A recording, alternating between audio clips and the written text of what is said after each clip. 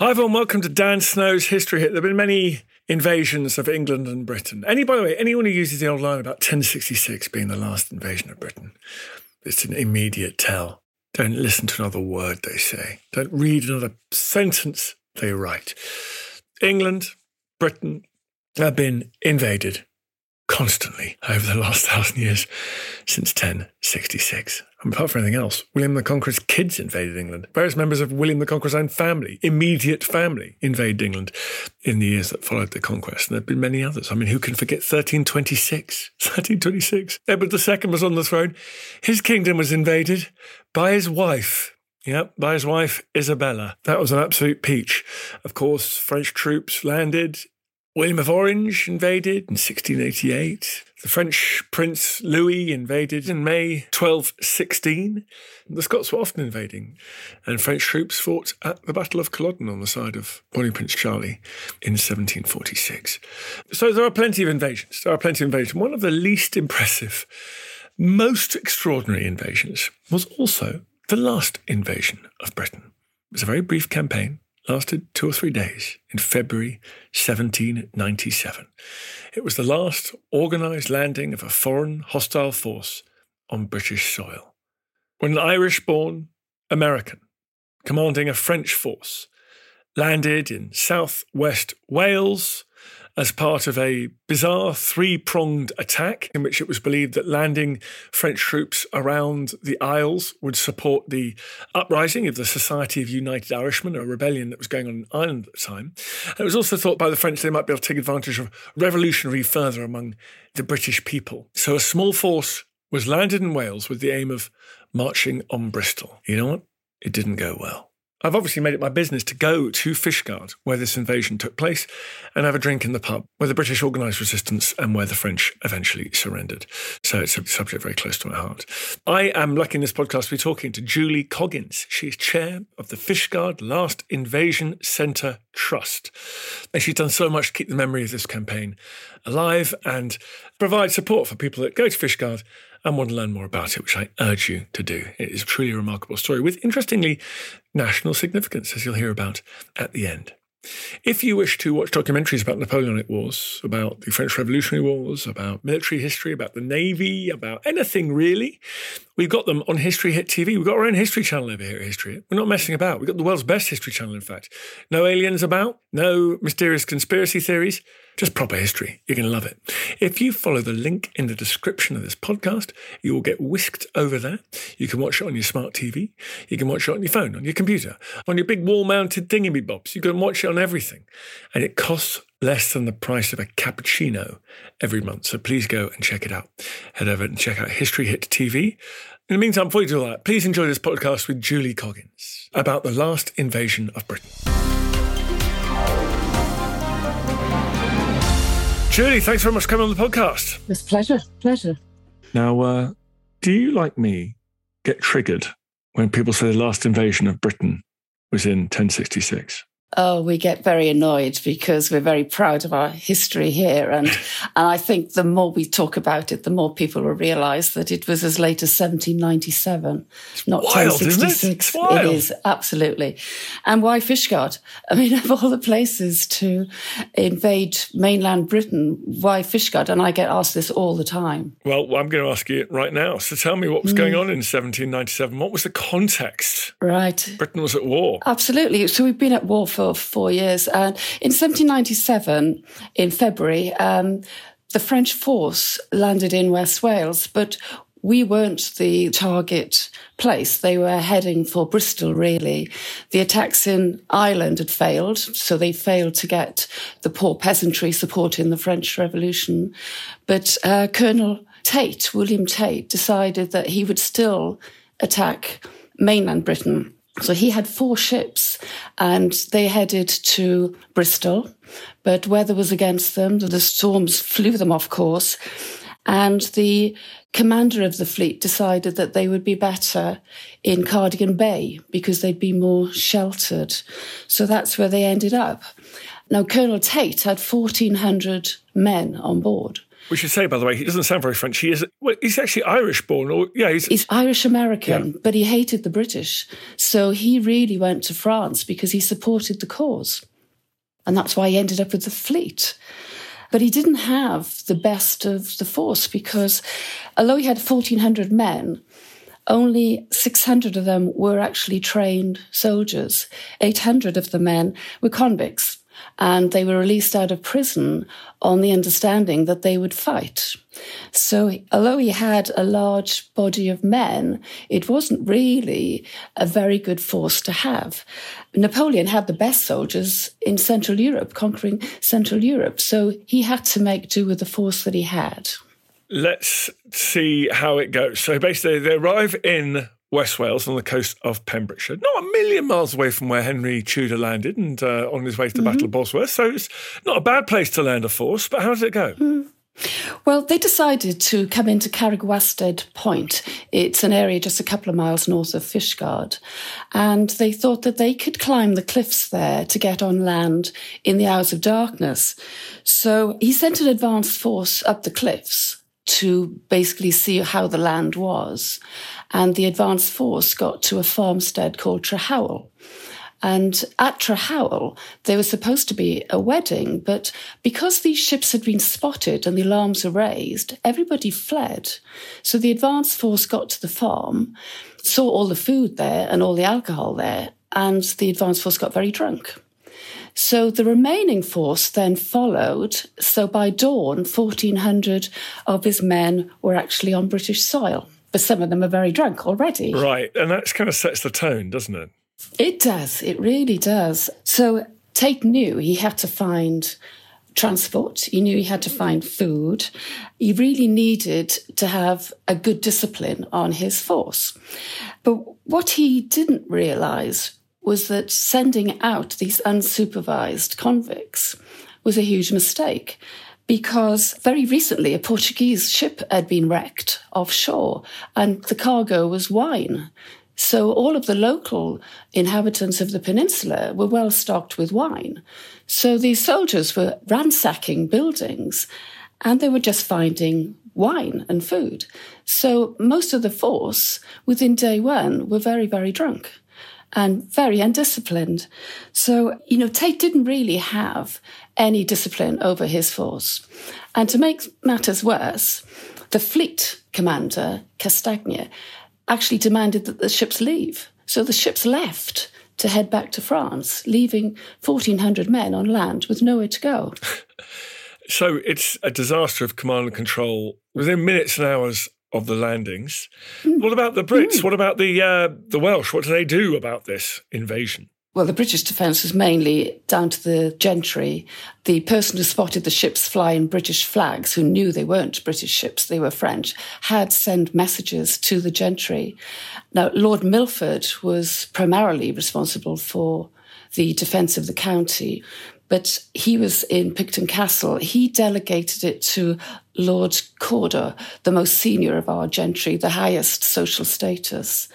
And he had the backing of the yeomanry, the Fishguard Fencibles. He had the Cardigan militia supporting him, naval forces. So he gathered his troops together and they actually met at what is now known as the Royal Oak and they planned their tactics. But really, the tactics didn't come into a lot of force because Tate was faced with a situation that he had no support from the local peasantry. His ships had gone.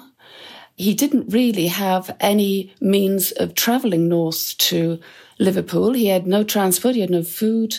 So he had really no other thing to do other than surrender. But he wanted to surrender under conditional terms. He wanted to basically cease fire, have no bloodshed, and they wanted to leave. But Lord Cawdor demanded an unconditional surrender because he stated that he had a far more superior force, so he could fight the French. In reality, he only had 600 men and possibly 100 more volunteers to help. So Tate didn't know that he could outnumber them 2-1.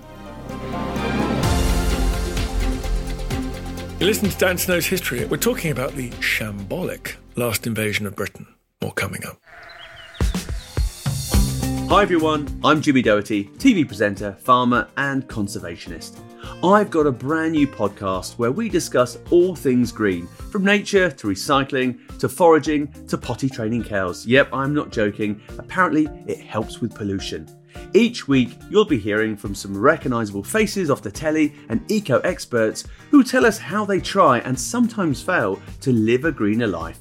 People like the founder of the Eden Project, Sir Tim Smith, ecopreneur Ashita Cabra-Davis on why renting our clothes might be the future, and my old pal Jamie Oliver on how to eat in season. Tune into On Jimmy's Farm from History Hit, follow or subscribe wherever you get your podcasts.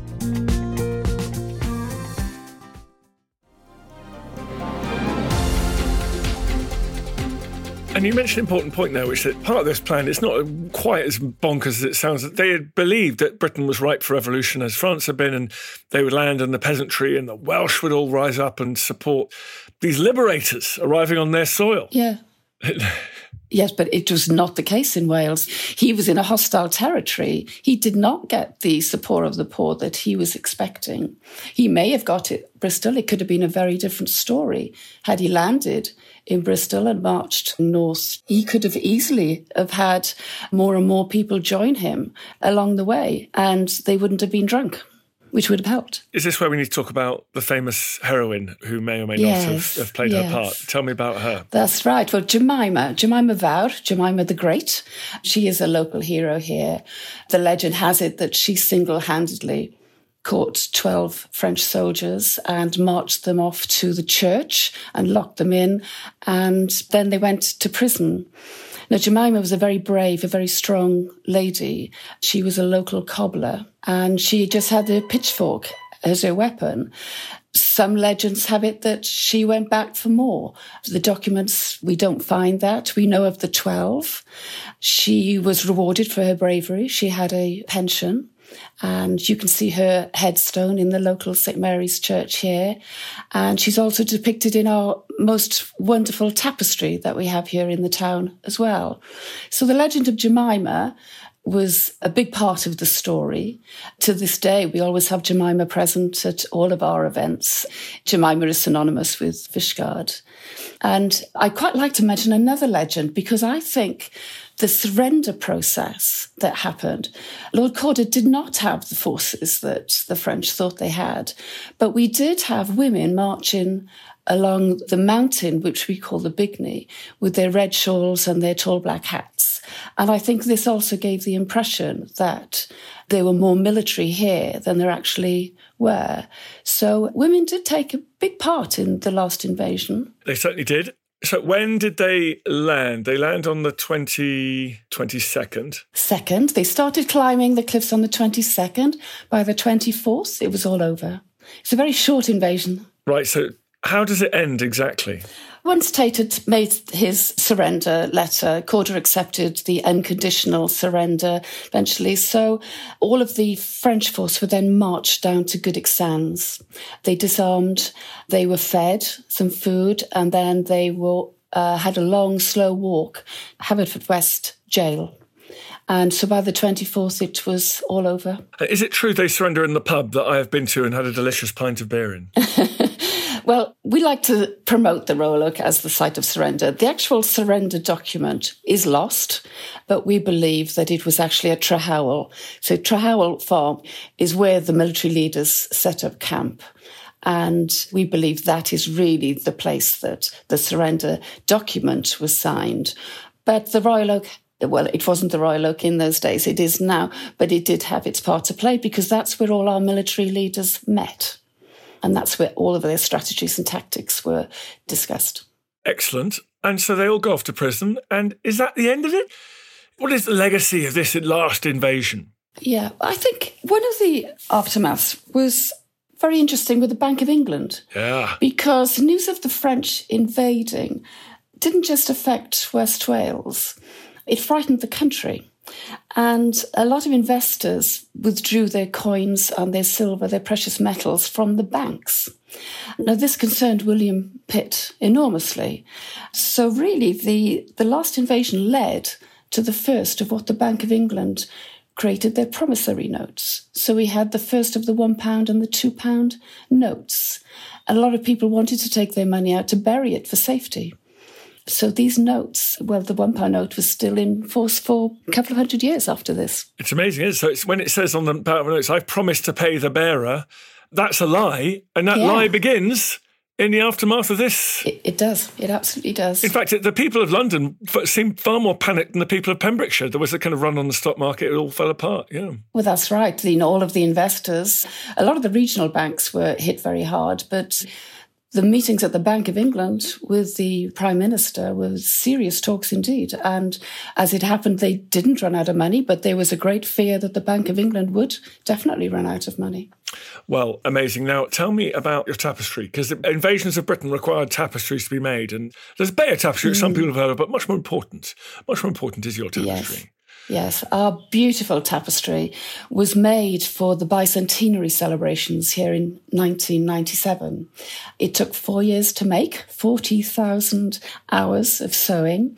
The designer was Elizabeth Cramp. She was a local artist, a very well-known artist living here in Fishguard. And she was commissioned to design a tapestry. Now, she was a painter, a drawer and a painter. She wasn't an embroiderer, but she took several months sketching what would have been the landscape, what would have been the churches, what would have been the roofs, how the ships looked. So she painted these beautiful, what she called cartoons. And these cartoons then were translated into embroidery. She had the help of 4 expert embroiderers who turned her pictures into drawings that could be translated onto fabric. They managed to get hold of a beautiful linen cotton blend fabric from a Greek market because they only had a limited amount of money and couldn't afford pure linen, but they wanted it to be easy to handle. And then they recruited local people to start sewing. So 78 local people were involved in making the tapestry. They were organised into small groups, so they had panels to work on their kitchen tables, groups of 3s and 4s.